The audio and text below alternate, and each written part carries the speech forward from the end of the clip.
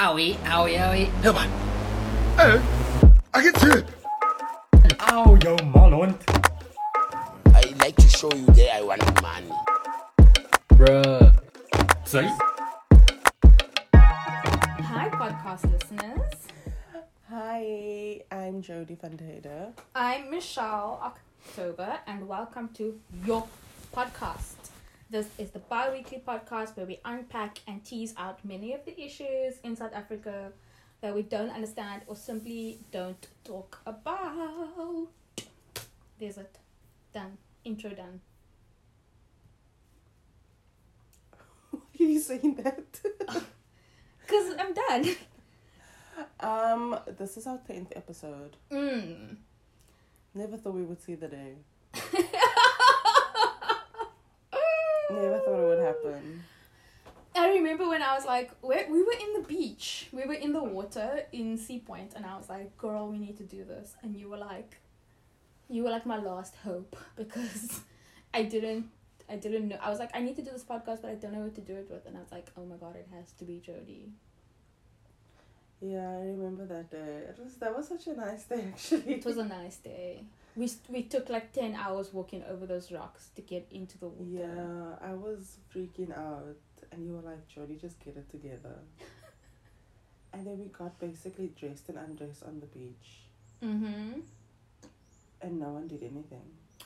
I wrote like a mini prose in my head the other day when I was walking on the beach. About that day? No, about beaches. Oh. It's like a watering hole, but for humans. There's like so much vulnerability at the beach. I love the beach. Like you can just be like in your bikini and like no one's gonna judge you. No, literally no one cares what you're doing. It's a magical place. Yeah, I love the beach. Yeah. It's got nothing to do with what we're talking about. I'll probably have to edit this out. But hi! Okay, so this episode we're going to focus not on one story, but rather follow up on some of the stories that we've covered so far. And like the whole idea behind this is because we don't want to just like say that this is an issue and then leave it there and wait for it to like rot or whatever. Yeah. So we want to make sure that we're following up on stuff and like making sure that like things are actually happening. Not that there's anything that we can do if it's not happening. Mobile data prices have not fallen, I can tell you that now. Load shedding hasn't stopped, we can all tell you that. So, yeah, it might not be great. The updates might not be good news. It might just be super depressing. But I do think that we actually we are at what's this moment, man? Like at a crossroads. Yeah. In our young fledgling democracy. Yeah. So these are interesting times to be podcasting. We're at a critical point where things can either like head down a very, very fast downward spiral, or people can use power. People can choose to change the situation, but yeah, not very good. I was actually listening to a podcast this morning about the Athenians and Athenian democracy, and one thing that like really surprised me about Athenian democracy is how literally everybody was involved, Jodie. Okay, except for women and slaves, but every man was involved, and that was like about 50,000 people, and it was actually so much work for the Athenians because like literally every single day you had to go to parliament and be involved in the conversations that was happening. Like, and also every man in the democracy had sat at the top council, like basically the presidency, at least once. But aren't there like hundreds and thousands of men? 50,000, they estimate. But like at least one of them, like they've all been at the top council. So no matter who, like let's say for example, this suburb that you are in now, we turn that into Athenian democracy, you would have been on the top council. taking into account that it's 2022 and women can do that kind of thing. Yeah. Interesting. Yeah. And I just thought that was like, it gave me a lot of food for thought. Like, what if we, instead of having an electoral system where we let government decide and municipalities decide how they're going to run things, what if like each suburb had its own democratic process, and the uncle there on the corner must decide what's going to happen with this park in conjunction with the auntie? Like, Do you know, I can just see the people fighting. No, I know but what that's if- a terrible thing to say. no, but what if we had pride in what we were doing? And what if it wasn't a lot of fighting? What if it was a lot of collaboration and care? Because the place that we live is like much smaller, and we care about the place that we live, so we're making decisions that will directly impact. Like, what if service delivery was much better then? What if like we had better services for the community? Yeah. What if things actually looked great because people were just more involved?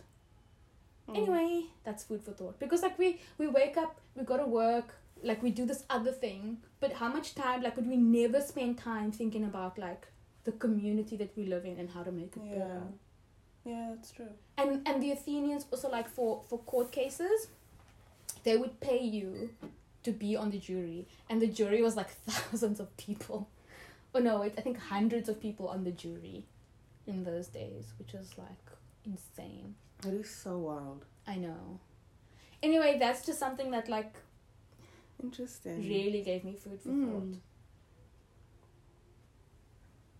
I always forget the name of the next segment. Things that actually happened. I always forget. Okay. Do you know what actually happened this week? Because I looked at the news and I was like, there's literally nothing much here. No, there was a lot of stuff. I just chose to ignore it. I noticed that the Mail and Guardian is under paywall. So like, I've stopped reading them. but I mean, how can you? If you Is physically everything can't. Like, a lot of these stories are now behind paywalls. Like, this is for subscribers. This is not... Like, oh, they call it premium content.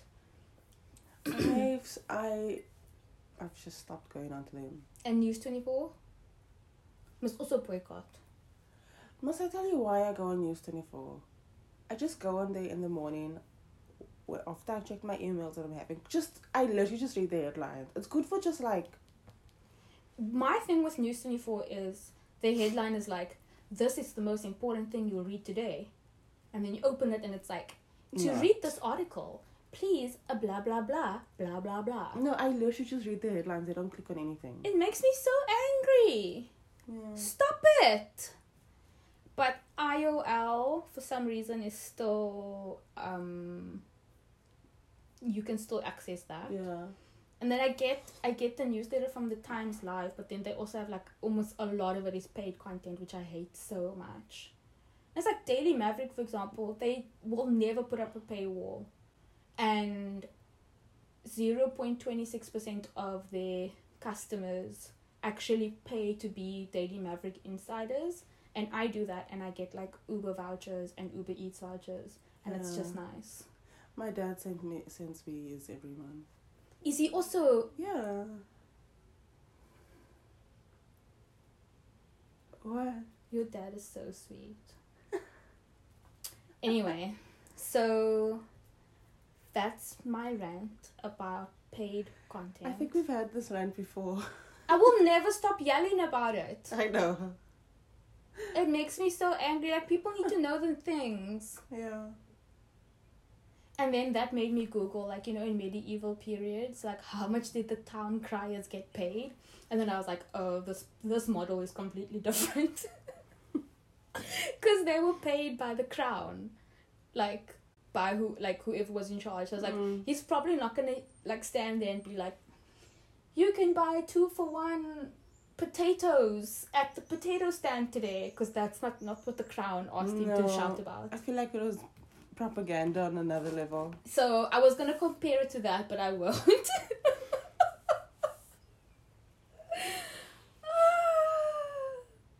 Anyway, in news, what do you have? I don't even want to talk about it because it's just so upsetting. about what's happening in that other country over the waters, where women's rights is just completely non-existent anymore. What? Afghanistan. No, America. Oh! Afghanistan, I feel like, is also like, we don't talk about countries like that, but like Afghanistan, when the Taliban took over, they were like, don't worry, guys, you will still be able to go to school, blah, blah, blah. And you know what they did? They were like, no, you can't go to school. There are people risking their lives, women risking their lives to teach other girls. Because they've had this freedom for a long time, and the Taliban was like, we're reverting back. It's so odd to see people reverting. Like, yes, America, but like, it's weird. Yeah, there's like a very big wave of conservatism sweeping over the world. Like an increase of right wing. But that's not a new thing.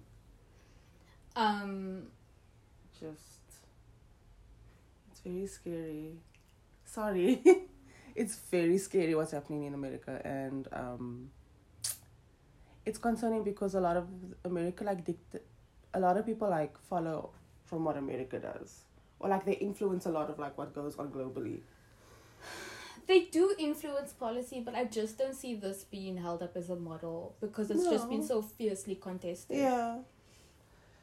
But I will much rather have load shedding than not be able to get an abortion.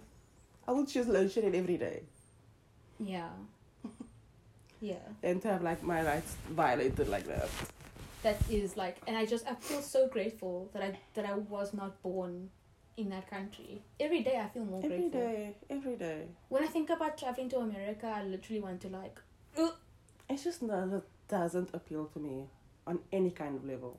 Not anymore. I used to love the idea of going to the Great Lakes and all of that, but now it's like, oh, must I risk my literal life for that? No, thank you. No thanks. Goodbye. Can you imagine? So someone was on TikTok, some girl put it on makeup, being like, if fetuses are babies, then women should be paid child support from the moment she gets pregnant. If fetuses are babies, then she should be able to claim that back on her tax returns. Huh? She was making a point that because the Supreme Court now views fetuses as babies, as living beings, okay. Women who are pregnant should be able to claim for that from the very beginning. So like, from the moment I get pregnant, the man will start paying child support, and I should get tax returns from it, and XYZ. But that's not the case because it's not about that. Yeah. So, anyway, are we going to talk about the tavern tragedy? I think we should. So, 21 people died in the Inyobeni tavern tragedy. It was a pens down party, which is like a celebration for the end of exams. And the story starts off really cute, right? Like, it's like kids sneaking out to go to a party. Like, some girls are wearing like bathrobes to like go to this party. Like, it's a very typical story. And then you go and you like have fun and dance and whatever, but then it ends like brutally, like very, very, very, very bad. All we know is at 4 a.m. they were getting reports of dead bodies inside this tavern. The police showed up. There were no signs of stabbing or gunshots, like no physical harm on the bodies. So they were stumped. Like, we were all just like, everyone was like, what happened?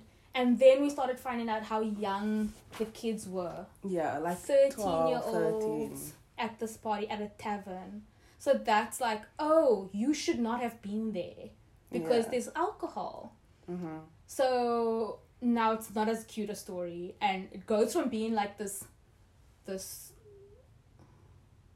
I don't know, a typical teenage experience to being like a real, true, raw tragedy. Can you imagine, like, it's just to lose your friends, to lose your child is very, very sad. So the police are not sure what actually happened. investigations are still happening. Yes, that's the official line. But eyewitness reports, survivor reports are painting a very like specific picture of what actually happened at the tavern. Yeah. Do you want to talk about the forensics? So the forensic pathologist, or the person who does the autopsy, found that like each of the bodies had high levels of carbon monoxide in them, Yeah. which suggests, and so basically it means they suffocated, asphyxiation. Or that's like one of the theories. Yes, it like can they be. died because like they suffocated. Yeah, you can't draw in fresh oxygen. Yeah. Because you like there's too much carbon monoxide. Can I just say, related to this, I think of no oxygen and ventilation. Last night I went out and I was in the club and there was no ventilation and there was like one exit point and I was standing in there and I was like, I told my friend, I need to go outside because this is literally my worst nightmare. Where were you? Were you in Evil? That place that used to be Evil? Mm-mm. Because there's a I'm few not clubs saying that the are like... name. There are a few places that are like literally underground and there's not one window or aircon or anything. It is literally my worst nightmare. Do you know sometimes if I like sit in the cinema, I think I'm gonna suffocate in here. Because like, there's no windows. Oh my god. It's a thing, dude. There has to be a window open anywhere I go. Oh. Is that weird? No. I don't think it's weird purely from an evolutionary perspective. Because a window you can also escape out of. But also, Jodie, a club with no ventilation, No. babes, no. And then they still have the audacity to blow smoke machines everywhere. And the people are like, your bodies are against you. oh my It's god, the the worst. sweat coming off of everyone, people laughing, kissing. Drunk people. Oh my god, people throwing up everywhere. No, it's actually, when you think about it, it's not fun. Shit, man. I was like, I need to go stand outside it because I actually cannot be in here. Because Yeah. I'm like starting to get heart palpitations. Ah. So imagine. So someone on Twitter, and this was embedded in an article. I can't give you the name of this person, but I know what I read. I don't even know if I should say this, but someone on Twitter said, Yeah, it's okay to say what someone. Yeah, it's fine. It's okay. okay, but it's actually not fine, but I'm gonna say it anyway because I just don't care. This guy was on Twitter being like, I play at this tavern sometimes because obviously they have performances and stuff by DJs and like maybe rappers or whatever. So he was like, I play at this tavern and when it's closing time and they want the people to get out, the employees pepper spray into the crowd. And that is shocking. Like, do you remember being at high school and some idiot would run into your classroom and pepper spray and run away? And then the class has to be over. And then, do you know what? Like, kids would have asthma attacks. Like, yeah, it's not okay. girl, everybody knows you don't spray pepper spray unless it's in the eyes of someone who's trying to attack you. Yeah. Those are it's the not rules. just something you use It's casually. a self-defense tool. Yeah. It's not something that you can put into the air because you want the kids to Willy-nilly. go home. You can't just willy-nilly. I feel like there are other ways of getting people to go home. And this tavern owner, she must have known. Because she's the Yeah. owner. She Yeah. knows this. So, So what happened is they sprayed the pepper spray. The club was overcrowded. It was a very big night. It was like a week This is my worst. at fear. Springboks. It was like, I just gave myself Your covered age. memories. Your drug night. Anyway, yeah, dude. And so a lot of people asphyxiated. It was a body on another body on another body. And they asphyxiated and died. And you couldn't get out fast enough. There were people being like, there's like one door in and out. And you just can't exit with that amount of people. Do you know what this also makes me... And I also had this thought last night. When it's so full like that, my other fear, stampedes. Yeah. Imagine like the kids in that tavern when they started seeing people dying and But- then like all trying to leave at the same time. But it was a stampede. Worst fear. I read it. There was a stampede. No, there must have inevitably been a stampede. So I'm sure that the kids died from one or two of both of those causes. And like, girl, that's manslaughter right there. That's reckless endangerment. That's also like selling alcohol to a minor. Like that tavern owner, she's never gonna see the light. No, it's game over for her. She had needs to run away and change her identity and move to Antarctica. Like, it's game over for her. I mean, it's one thing to have a tavern and like, you know, be open late or whatever. Yeah. But it's another thing to pepper spray to your guests. And guest and laws, selling alcohol to 13-year-olds. high key problematic. But I think the highest Game tier over. of problematism is the pepper spray. Like, it's life. It's one thing to like spray water or to play Hi La La La Bamba. As everyone knows, the party's over. Where did they play that song La Bamba? One of the clubs. Whenever it's game over, they would play that song and everybody knows. Like, okay, nah, go. it's time. You could have done that, girl. You could have done that. But no, you went for the most dangerous option. For sin. Okay, do we have any other news? Because we spent a long time talking about this. No. Yeah, I really don't have anything else other than fuck News 24. You say that every episode. I also want to give a special fuck you to the tavern owner. It's very late for you. And kids, you know, like if you're gonna go to a party, make sure that there's adequate oxygen circulation. Otherwise, please, guys, and multiple entry and exit points. Otherwise, if you can jawl outside of the gate, you can jawl outside. It's also a vibe. I've been to many clubs where the outside is actually vibier than the inside. Yeah, be safe, guys, please. Party safely. Flirt safely. What? I don't know, like these are dangerous times. Be careful, guys, please. I'm gonna cut all of this out. Okay, let's take a break. And we're back.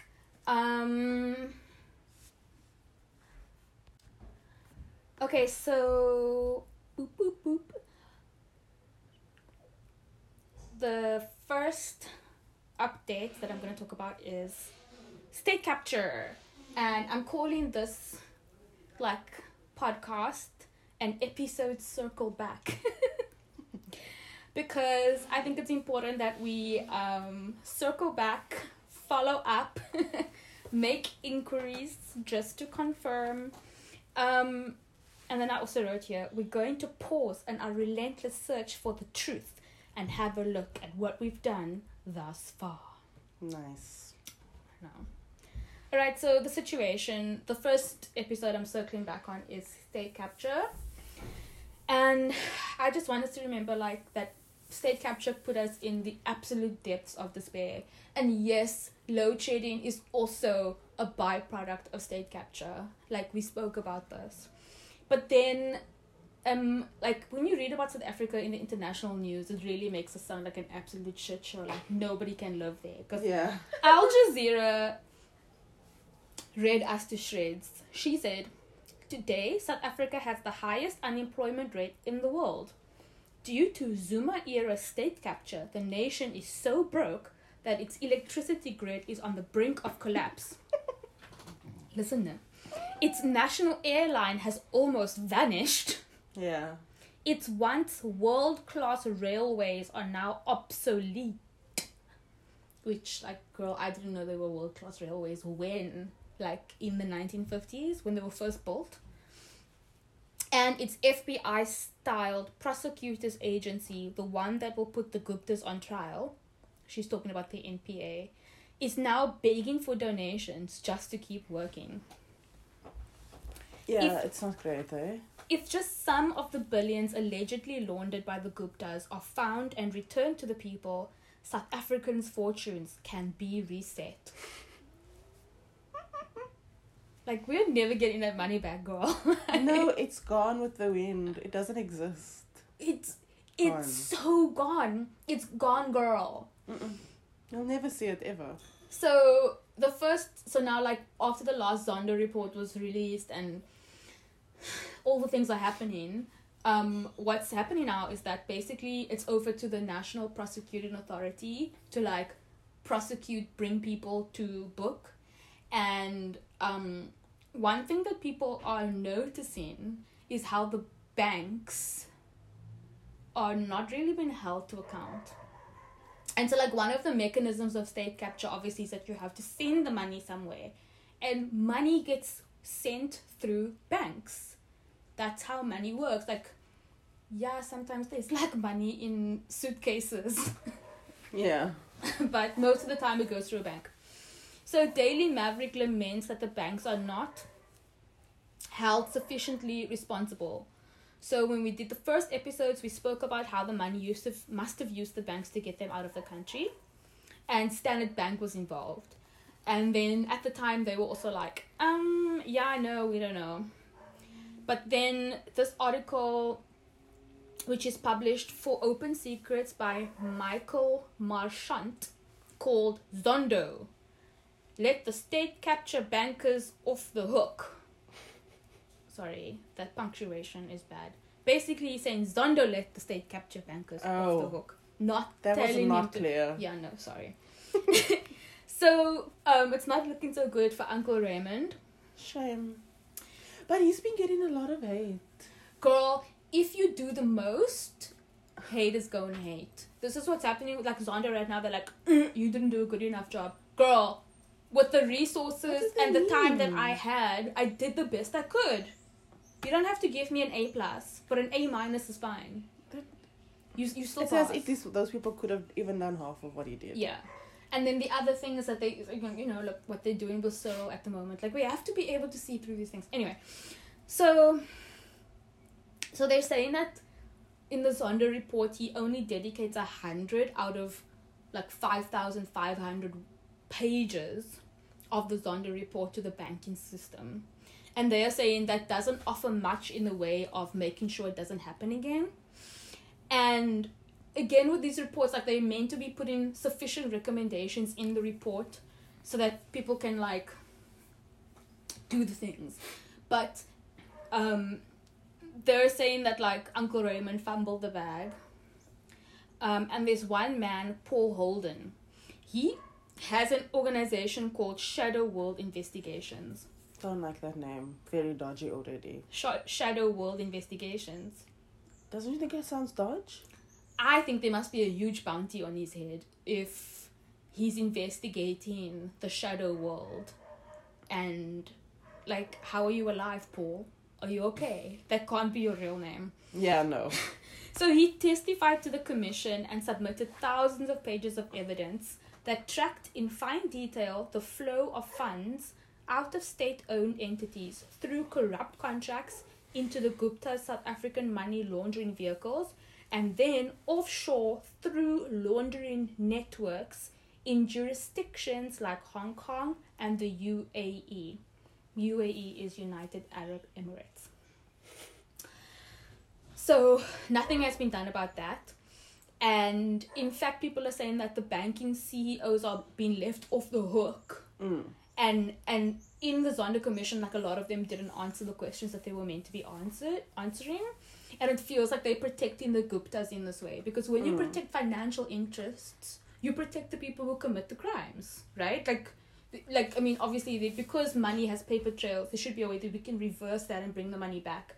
But they're saying that because they're so far off out of South African lawyers' reach, we can't get that money back. That's why it's so important for the Guptas to stand trial, because they have all the money. Yeah. And it accounts for like 25% of our GDP. Like, that's a significant amount of money that we need. Anyway, this money's gone. So then, in another update, the DA, and I'm sure this is like a move for them to stay relevant, because that's what a good opposition. That's what a good opposition party does. Thank you. And B, to discredit their opposition, Mm-hmm. they are now deciding to file criminal charges against the whole ANC for state capture. Because the entire party was complicit, right? Is their argument. So from News 24, fuck News 24.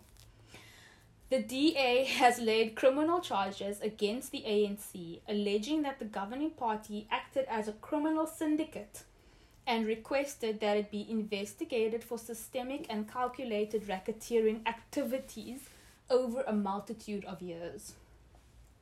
So they're basically saying that the whole party was a criminal syndicate and worked in such a way that all of the money could be pilfered. So the whole organization was involved. Mm.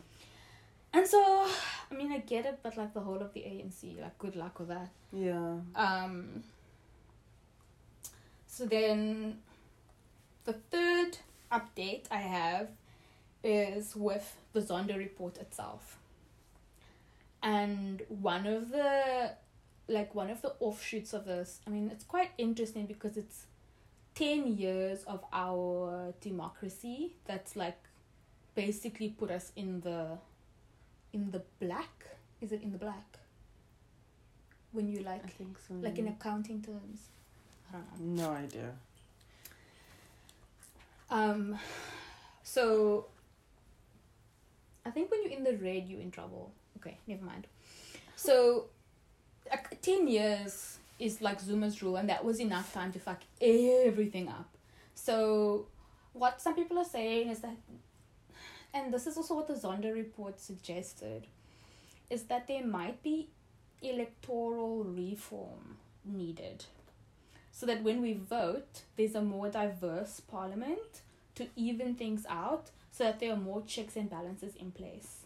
Because the monopoly of the ANC in parliament is what allowed this to happen. Like, he was so close to getting away with the nuclear deal. Very close. So are you saying like,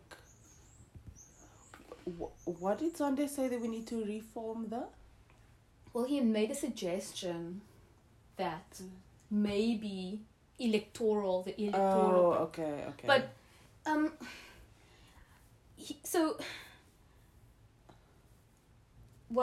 let me just say that the commission suggests an oversight body to keep parliament in check.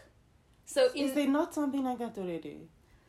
Well, for checks and balances, it's meant to be that the parliament and the judiciary, they keep each other in check. Okay. But when that doesn't work, but it's supposed to work. Like, that's the theory. Yeah. Like, in our democracy, it's meant to work. And then we also have the presidency and the cabinet. And that's a separate, like, body. But we know that, like, actually parliament feeds into the cabinet because parliament elects the president, and then the president elects his own cabinet. So they feed off into each other. But he's saying, what about an oversight body to make sure that these things are kept in play? And privately, I'm seeing a lot of that like happening, like with Eskom being split into 3 entities so that the one side can't mess with the other side. And where else did I see this? Oh, with SARS working, like separating themselves, but that was a bad thing. But so now they also suggested that, and this is electoral reform, instead of us electing a parliament which then elects the president, they've suggested that we as the people directly elect a president. So it'll look like... Oh, I see. So it'll look like the American ballot, where you vote for the party and you vote for the president. Yeah. So that would mean an election by the people, actually. So you would choose your person. Because, when we vote for the party, but we have no control of who's the president of the party. Yes, because we kind of have an idea of who the party are going to elect. Yeah. Because it's usually the chairperson of the party. Yeah. So, like, if it were the DA, who's the chairperson now? I don't know. But that person would be Yeah. automatically elected president.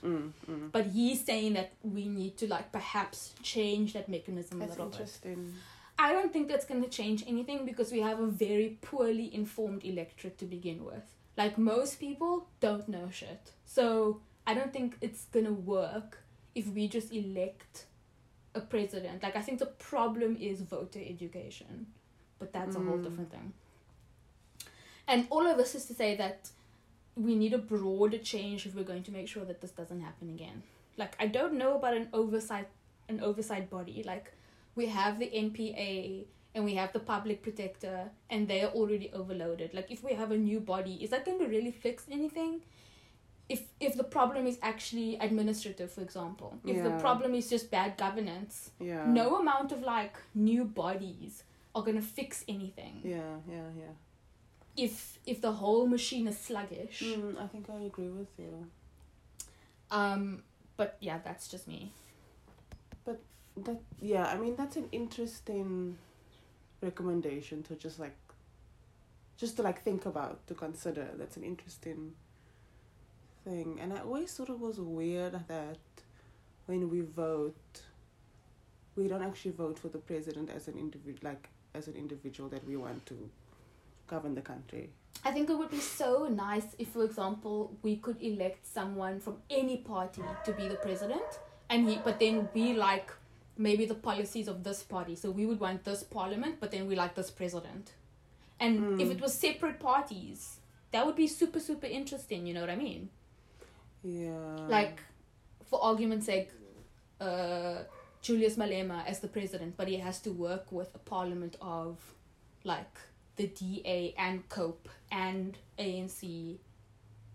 Interesting. How different could it work, look? And the ANC is such a club, like such a clique. Very, very. It would be nice to just see them have to work with other people for a change. Yes. Can you that's the whole point of politics, is collaboration. Yeah, it's the whole point of governance, you're right. Which everyone has forgotten. Anyway. So, the next part of my circle back is the Guptas, which we touched on. Rajesh and Atul Gupta, the state capture bros, were arrested in Dubai. And this happened early June. 3 weeks ago, maybe. Yeah, and so what happened was, they arrested via Interpol. And so now there is an extradition treaty between South Africa and the United Arab Emirates. And there's a 60-day time frame from the time that they are arrested for them to be, for us to get our shit together. So from around the mid of June to August, us as South Africa, we have 60 days to submit a surrender request to the Emirati authorities for the Gupta brothers, along with a charge sheet of the charges they face. So we need to give that to them and tell them this is what we need, because Interpol took them into custody. So the Emirati authorities are not going to release them into South African custody until they can find out why, because they in the UAE right now. So we need to do that. But something really ridiculous has happened. I can only assume that this means that the charge sheet has been submitted, but they haven't been able to translate the extradition request into Arabic. Who? Us. Oh, no, them. Huh? Wait, what?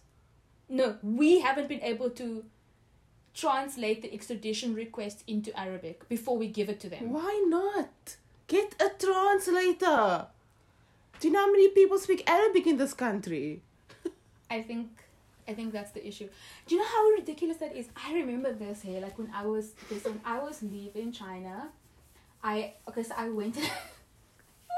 I just don't You understand. you really think that we are evolved modern people, and then something like this happens and you're like, what? I remember before I left China, I needed to get a COVID test and it had to be valid for 72 hours. So I got my COVID test done in China, like obviously, blah blah blah, happy days. Get to the Zimbabwean border? Yeah, the border between like Zimbabwe and South Africa. And they are like, yeah, can I have your COVID test? So I whip out my COVID test and I show it to them and they're like, this is in Chinese. And I was like, oh my god, I didn't realize that. The test is in Chinese. They don't translate it for you. Yeah. So like the COVID test person is like looking at this like complete gibberish to her, and I was like I showed her the paper. I was like, can you see this? That means negative. That like this word here. And I had to like show her, and she was like not like obviously didn't care about what I think and what I can know. And so I had to like use a translation app. It was like a whole thing. But yeah, things like this still stump us as human beings. No, but I feel like your COVID test example is one thing.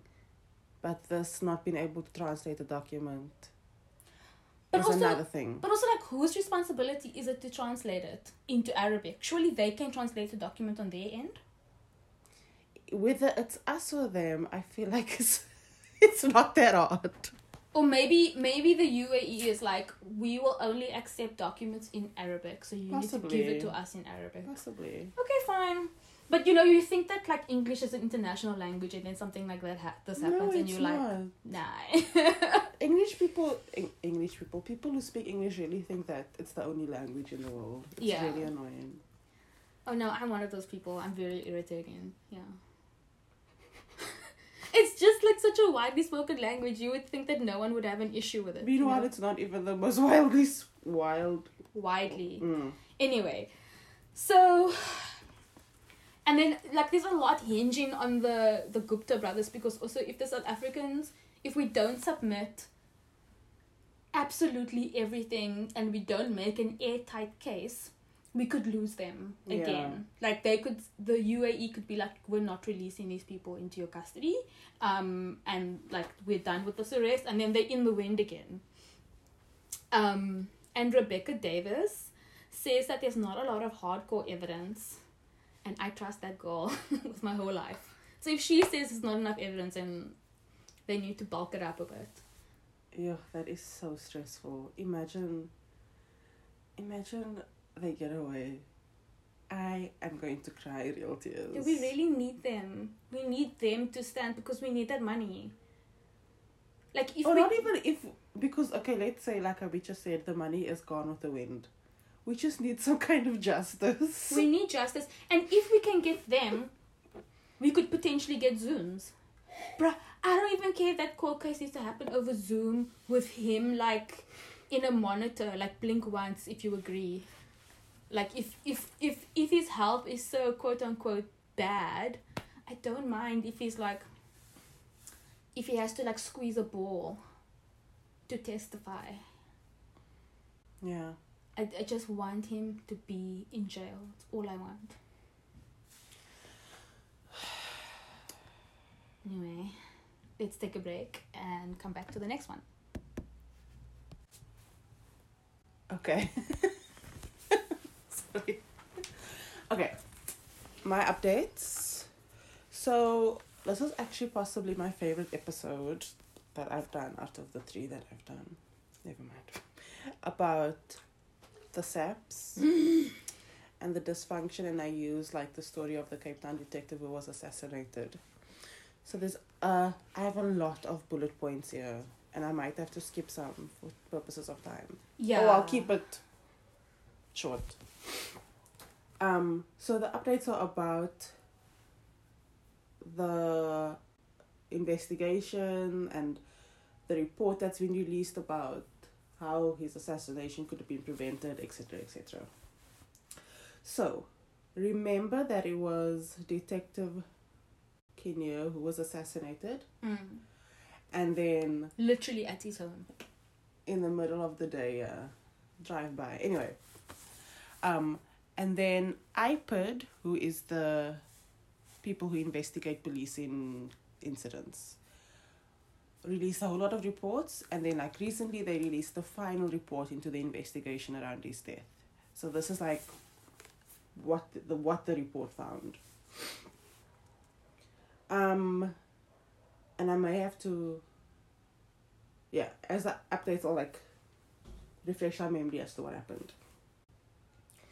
So, the final report was released into the circumstances leading up to his murder outside his home in September 2020. The report found that his murder was entirely preventable. And remember, we spoke about how he was supposed to have like security and protection, but just disappeared. So,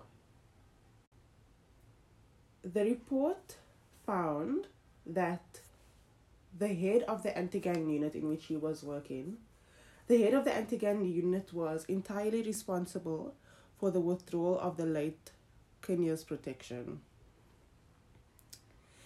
The report found and stated that Lincoln, who is the head of the anti-gang unit, his conduct was much to blame for the sequel of events. Oh my God. As was that of a major general and a warrant officer and the people who work for the Hawks. Literally everyone. Because remember I mentioned that the Hawks were investigating, and then there were like 2 people in the Hawks who had information but then didn't do anything with it. So they're saying those 2 in the Hawks also need to be held accountable. Yes. And all these different people, because they didn't do anything with information or they didn't communicate properly or use the correct channels, all of this was preventable. Remember our favorite word, rogue unit? Yes. Don't tell me this is rogue unit and Hawks. I mean, not that I don't know. Could Let's be. say no. Find out on the next episode. So the final report found that there was sufficient evidence of a rogue unit that existed in the Western Cape Crime Intelligence. This unit had investigated Kenya and other top cops in the Western Cape. The unit had not registered any of the investigations as they should have. So really, like from the start, they didn't follow protocol. Wow. The animosity created between the SAPS members in the crime intelligence environment could have created the perfect environment for underworld syndicates and figures to infiltrate SAPS. Wow. And in addition to underworld syndicates infiltrating SAPS, this allowed so the underworld then could monitor the movement of key role players and where they are at and what they are doing. So, very problematic. So then, IPID, who released the report, they recommended that the 2 officers that are in the Hawks should be criminally charged with defeating the course of justice. Remember, I also said that they found out that Kenya's phone was being tracked and pinged, and then they went to like the guy who owns the pinging company and all this and all this. So I'm going to read this paragraph about this pinging situation. Okay. In the latest report, IPID said that there had been a statement from an individual who was a wholesaler of pings. Sailor. Wholesaler. Oh, wholesaler. Yeah? He sells pings. Can you do that?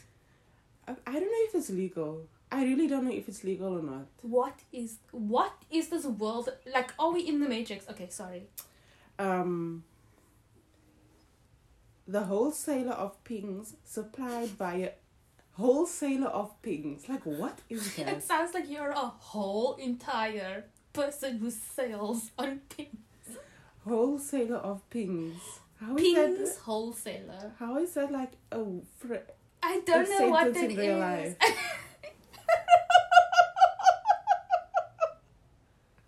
How is that a thing that someone can be? It's like- my job, I sell pings. But it's also like like saying, I am a warlock. That is my job. Like, what? Okay. The individual would purchase the pings / precise mobile location. That is what the ping is. It shows you your location. So the individual will purchase the pings in bundles from a US company and resell these at markup. Okay. So he buys the pings from some place in America and sells it in South Africa for a profit. Okay. People who buy it would then access a website by using their allocated username and password, put the cell phone in that they intend to ping, and the system would send a location to the nearest cell phone tower of where that phone is. Oh, I understand. Okay. Yeah. This therefore allows them to be in a position to use its geographical coordinates or Google Map to find the person. No, thank you, bro. That's scary. That's how they did it. That's how they knew who he was. Yeah, and that's why they were like, okay, he's currently at home. Now is the time. Yeah. That's very scary. So, when Kenny was still alive, he was doing a lot of investigations. He was investigating Cape Town underworld, but he was also investigating some corruption going on in SAPS in Gauteng. Yes. He was also investigating like the move of firearms. Yes, the cops were selling firearms that were in lockup. They were literally selling it. So the report found that he was not just uncovering illegal activity about the firearms, but also at Gauteng police stations. With regards to the illegal firearm business, the designated firearm officers would facilitate the processing of firearm license application to individuals who are not fit to possess a firearm. So when you apply for a firearm, there's a lot. It is such a long process, and there are a lot of background checks. And if there's even like they interview the people in the house, like your neighbor must say that you are not of a violent inclination, you're not aggressive, la la la la. But they were just giving guns to people. Sorry, they were just giving a gun license to people who were clearly unfit to own firearms. I see. The investigations gave rise to the arrest of the suspects and for SAPS to institute disciplinary action against the cops who were doing this business.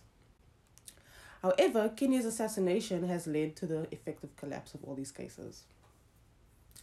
After his murder, about 20 cases were assigned to other police officers, but the report said that it was concerning that neither of these officers seemed to have intimate knowledge of the cases, even though they were taking on these cases. So there was a possible risk that the cases may crumble. A possible risk.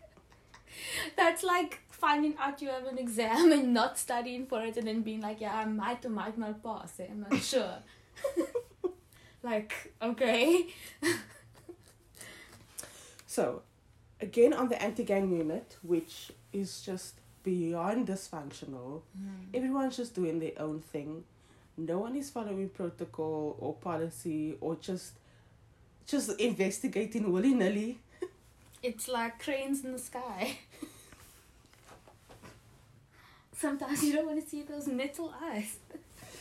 So, I could suggest that the Minister of Police needs to disband the Western Cape anti-gang unit. Because it's clearly not doing anything, bruh. Disband the whole unit. Yeah. So they can't sort out the rot. The whole thing is like you must throw out the whole basket.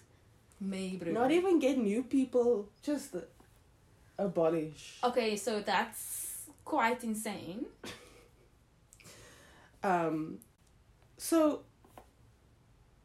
Sorry, I didn't read the whole sentence.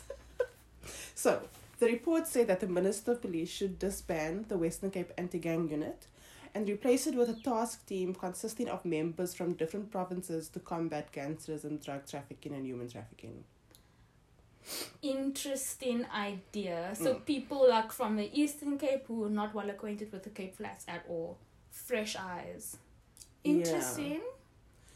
interesting, but also it's sometimes useful to have use people that know the context. How are you gonna send like a Durban brew into the Cape Flats to investigate? How are you gonna do that? Someone from the Northwest. So Someone from Limpopo. or like Frikkie de Vos from the Orange Free Is going to State. come here and try to sort out the Cape Flats? Ja. I don't think so. Ja, kyk hierso. Mm-mm. Immediately Hallo, no. het werk, hoor. Regte Immediately, agter werk. immediately no.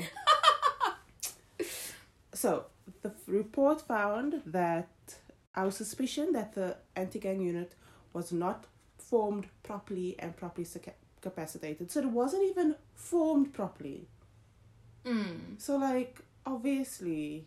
Is this now like a new report that came out? Yep. Yo, hectic. By his own admission, he being the head of the anti-gang unit, he said that when the unit was formed in 2018, he was just told that he will be heading the unit with no specific guidelines or specifications on how to do it. Yeah. So you know now what? you must just think for yourself how to do it. It happens a lot, actually. According to the Daily Maverick, another report says that the anti-gang unit was still not up to scratch and that Lincoln failed to ensure that Kenya was protected when threats against him increased. Remember, like, someone phoned the anti-gang unit and said, look here.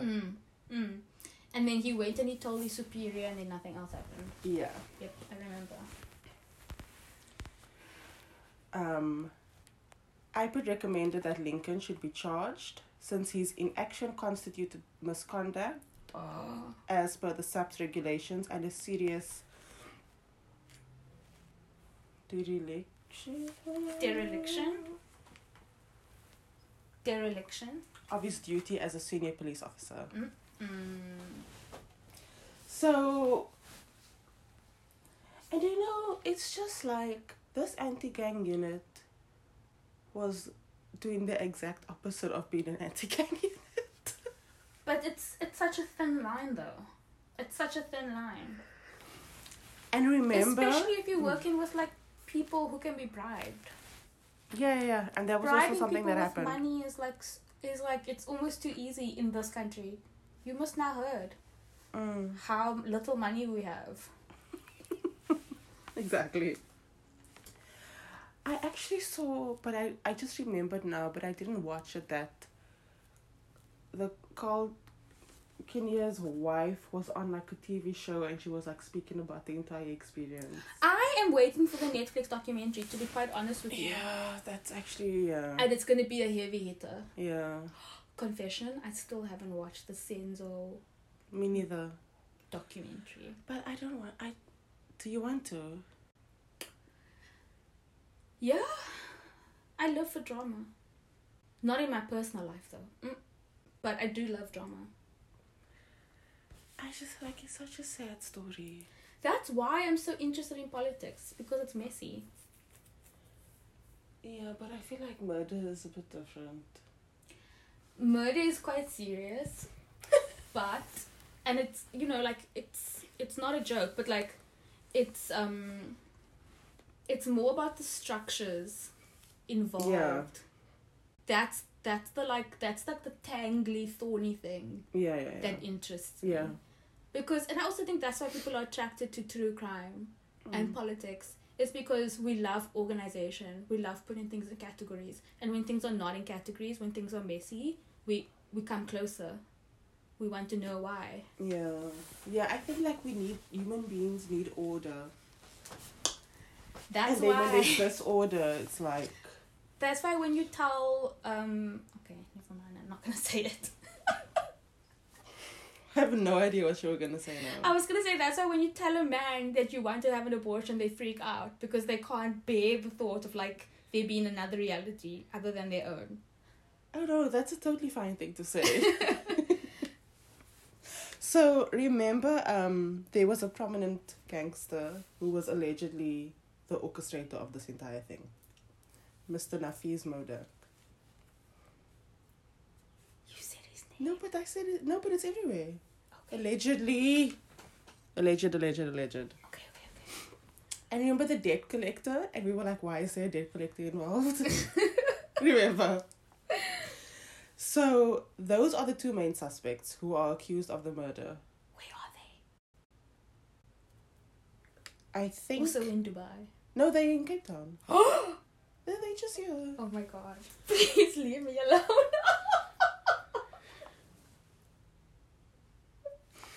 But Modak was denied bail in January of this year. Oh, okay, cool. Yeah. So I think he's got this case going on of this assassination, but there's then like a million other more cases also. Wow.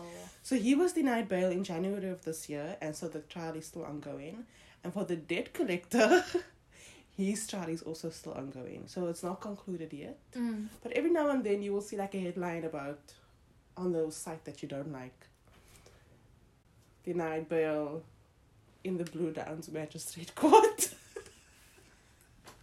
Do you know that place is actually like very, very important? The Blue Downs Magistrate Court? Yes. Oh, yeah. Do you know it services a very, very, very wide area? Yeah. So if you like Blue Downs and the clinic services like a huge fucking area. And it's actually like not okay. Kales River, poor people also live there. Yeah. All the other areas around Blue Downs, poor people also live there. Like also, The only place that you can go is Blue Downs for like care. That's why you end up in the Blue Downs court if you have a fine and you want to contest that fine. You must go all the way there. And it's like, you know, like at the back, like Easter River and all those areas. Yes. It's a failing of government that they have not catered to all the other areas where people live. And Kales River is like a very, very big Huge. place. And there are like lots of mini suburbs. I've said this before. There's no bus stop in Kales River. What do you mean? There's no bus stop, Jody. There is no bus station.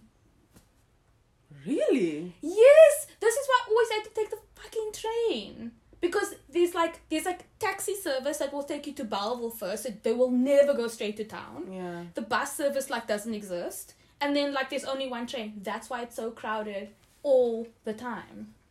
Because Kales River is a huge, huge place. Like it's a very big suburb. And it's like a hub.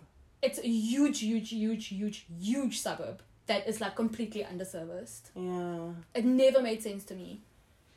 Yeah. No, it doesn't make sense. And do you know what the government's idea of like making changes is? Is building more roads. I don't know what it is about the government and roads. They're like, they love building we roads in see this that there's a country. lot of people in their cars here. Let's build more roads. Like, girl, fix it. The public Okay, but that's transport. another Michelle, please episode. take deep breaths. Thank you. So that's the updates for that case. So no one's been sentenced yet. Like it's...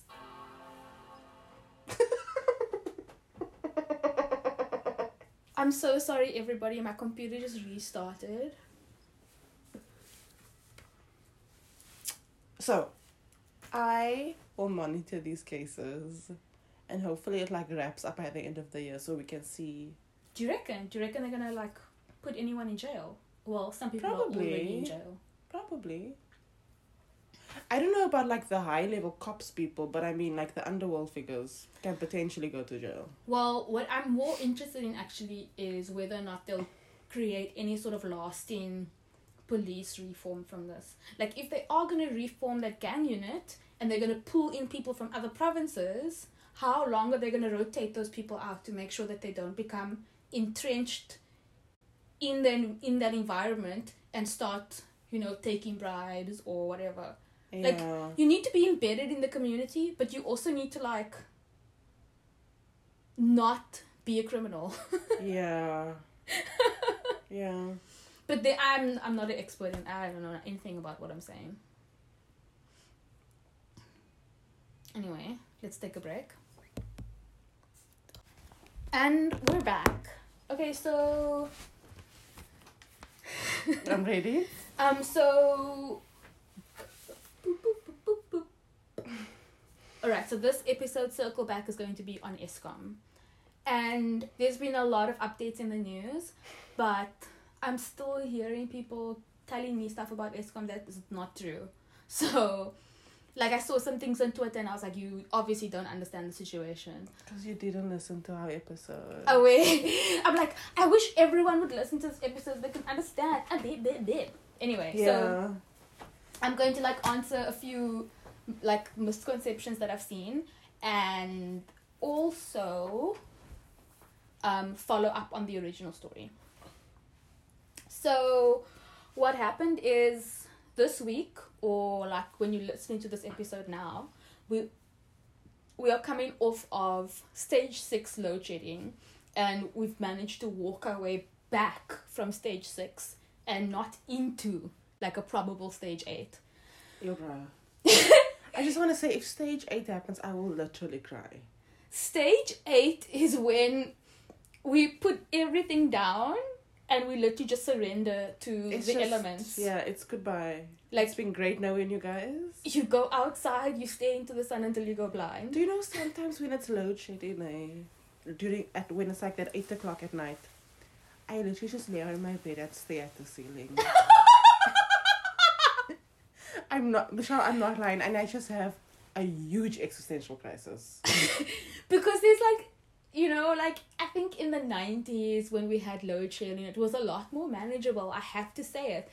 If you didn't have electricity in the 90s, it was actually okay. What, Michelle? No, seriously, Jody, listen to this. You didn't have a cell phone you needed to charge. You didn't have a laptop you needed to do work. You didn't have internet that you fiercely relied on. We had filing systems back then. Like, if the electricity was off in your office in 1992 or whatever, you can still work. Yeah, you can still work, yeah. But now, the way that we've set up our lives, there's just no way. So, if we go to stage 8, like the way that we've set up things, we're just gonna die. We just not, I may as well not work. Nothing is going to be able to get done anyway. And we also, like, we are so fiercely, like, embraced electricity that we don't even have the old versions of the way that we used to cope anymore. Yeah. Like, the old way of making a cup of coffee. How many of you actually have French presses? On a gas stove. Yes. At least if for the people who have gas, you're okay. Shame, I have gas, actually. But that's because I don't have a normal people stove. Because I am in the dark ages.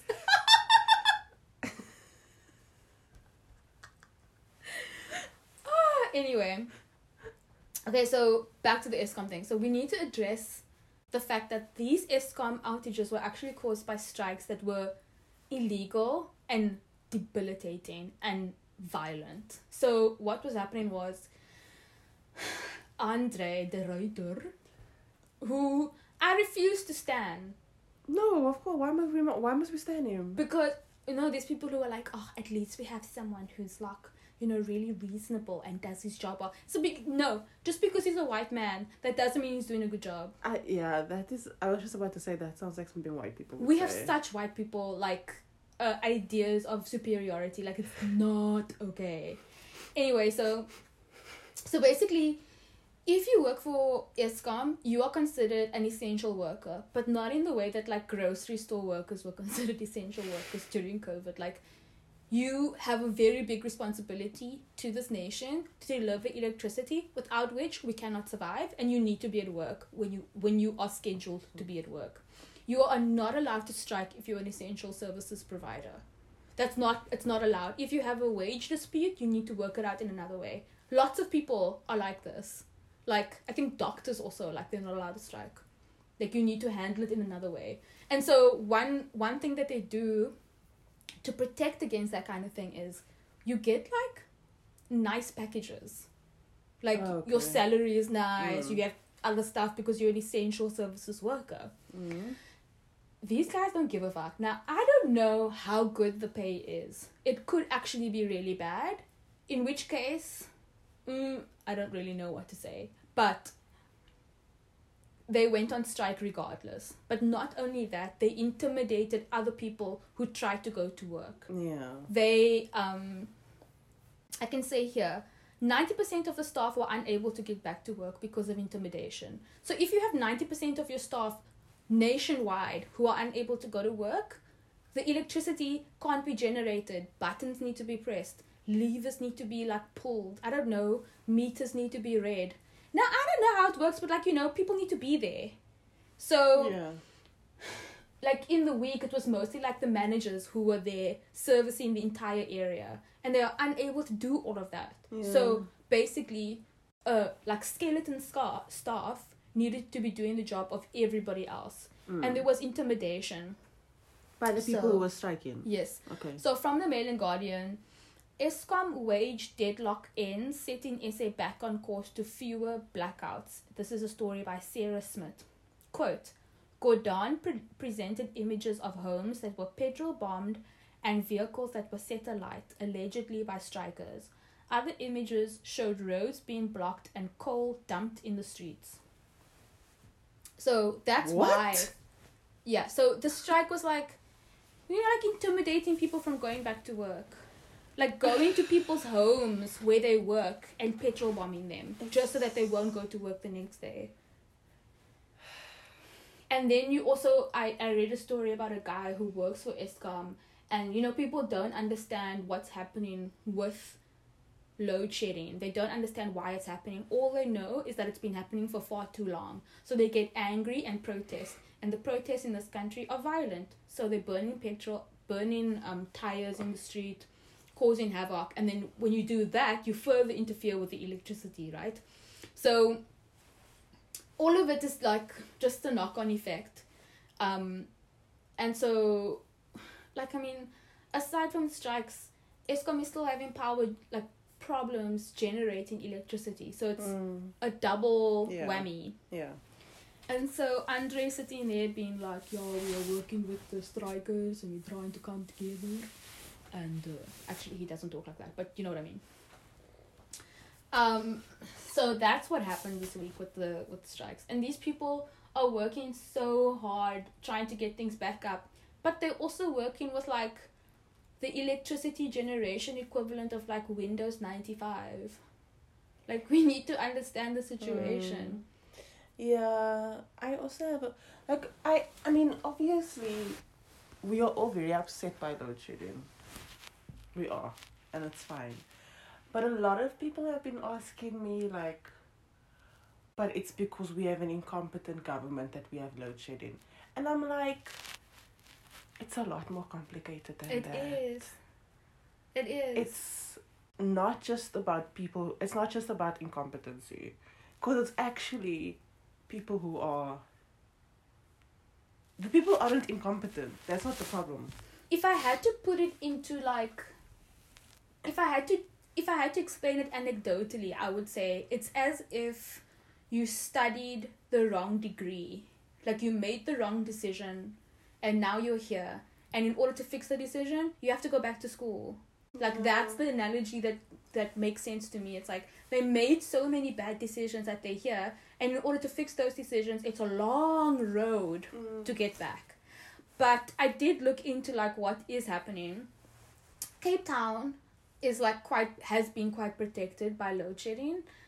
When the rest of the country is on level 6, we're on level 4. I just want to say this is the only thing I will ever thank the DA for. Yeah, but it's also because they're protecting their own interests as white but people. I'm just saying that... At least, yeah. So... The only time I will ever say anything good about them. So Eskom is putting out calls for renewable energy. And they're putting it in a separate entity called the Clean Energy Unit. Because 80% of our electricity still comes from coal. Not okay. In Cape Town, we are far better off. Because we have diversified energy sources. Not all of it is great. But we have gas and we have nuclear energy, Kuberg, which is also none of those are inherently great, but we have them and they've protected us from load shedding. And now we also have the Steenbras hydro pump station, and that's literally just hydroelectricity. And basically you need to turn a turbine to make electricity. The turbine speed generates the electricity. So one way to turn the turbine is by using water, gushing water, and that's what the Steenbras hydro pump station is. So then the other thing I found out is if you are one of those people who pay Eskom directly, you can elect to pay a higher tariff, but then you would be using renewable energy. So you can, I said that wrong. Okay, let me try it again. You can use renewable energy, like part of your offering will be renewable energy, and you would pay a slightly higher tariff for it. So it's called the Energy Tariff Pilot Program, and they've been running it since April 2021. I didn't know about this. But you have to be someone who pays for your electricity directly from Eskom. It's a very small group of people. Like we pay the city of Cape Town, for example. So, but does that mean then you would have less load shedding? Interesting point. I assume so. So this is how it works.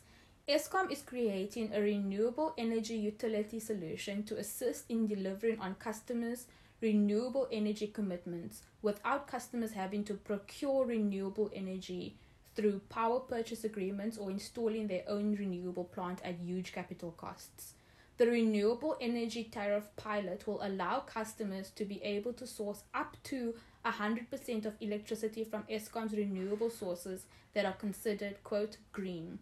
Eskom is offering the opportunity to our customers to participate in this pilot.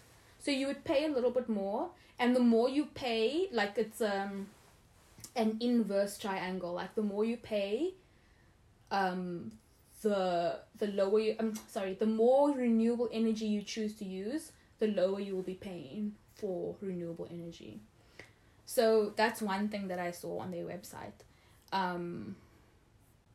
And again, like with renewable energy, I think renewable energy is also one thing that's going to be very geographically different from place to place, because we all have different like renewable stuffs. So we'll have to see like how it goes, but it's going to take a while. And load shedding, like if we keep using these old power plants, it's going to keep happening. So we just have to wait for them to get their act together. It's like I don't see anything else. Yeah, I really think we just have to wait. But yeah, it is cuck. It's super cuck. And that's all I have for you. Yeah.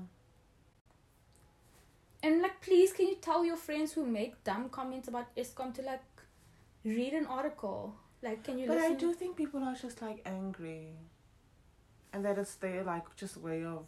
Gatful. Yeah. Yeah, I can totally see that. But yeah, it is, especially if people are just like saying really uninformed things. It's like, actually guys, there's a reason why we are in the situation, and it's not, and the reasons have been going on for like 20 years. Yeah. So it's like very much a systemic problem, and it's not just because we have incompetent leaders. It's not. I mean, yeah, we do, but also. But I mean, that's not the reason. Yeah. It's a lot more complicated than that. Anyway, so. Rolling my eyes. Okay. My next update is literally 2 sentences. Is it like, dear men, fuck you? Yeah. Okay. July riots updates. Ooh. Sorry, not riots. July unrest. Oh, we're not calling it riots anymore. Okay. So, next week will be 1 year anniversary of the unrest. Oh my gosh, yes! Oh wow, that's quite hectic. And I really tried to find updates, and I spent time looking, but there was nothing major. And I think next week we will see like it's the 1 year anniversary, and then we will probably see the yellow updates. So I think if we did this in 2 weeks' time, there would be lots of updates. Okay, we can also do that.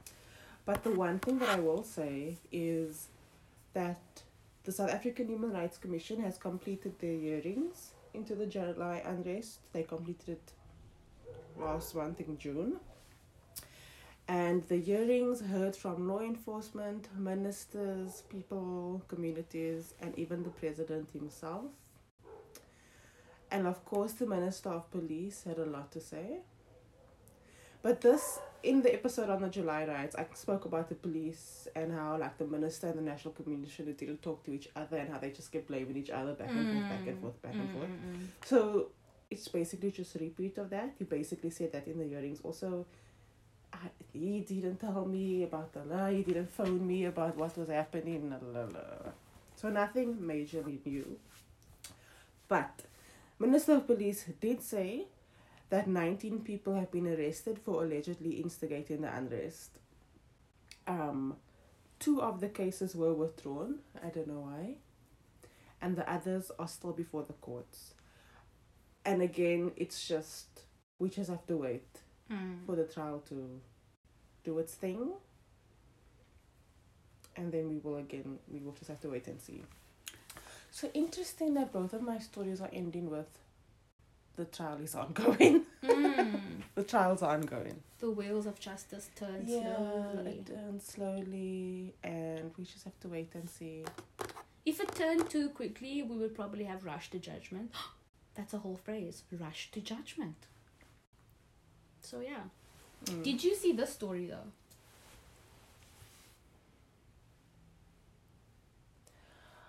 I did not. I will read the headline. Memorial site to be set up in Phoenix to mark July 2021 clashes between Black and Indian locals. And that's that devastating story of lack of like law and order in that Phoenix area. Phoenix is a place. Yeah, so when I saw this, I was like, oh, that's interesting. I don't know what like a memorial would do.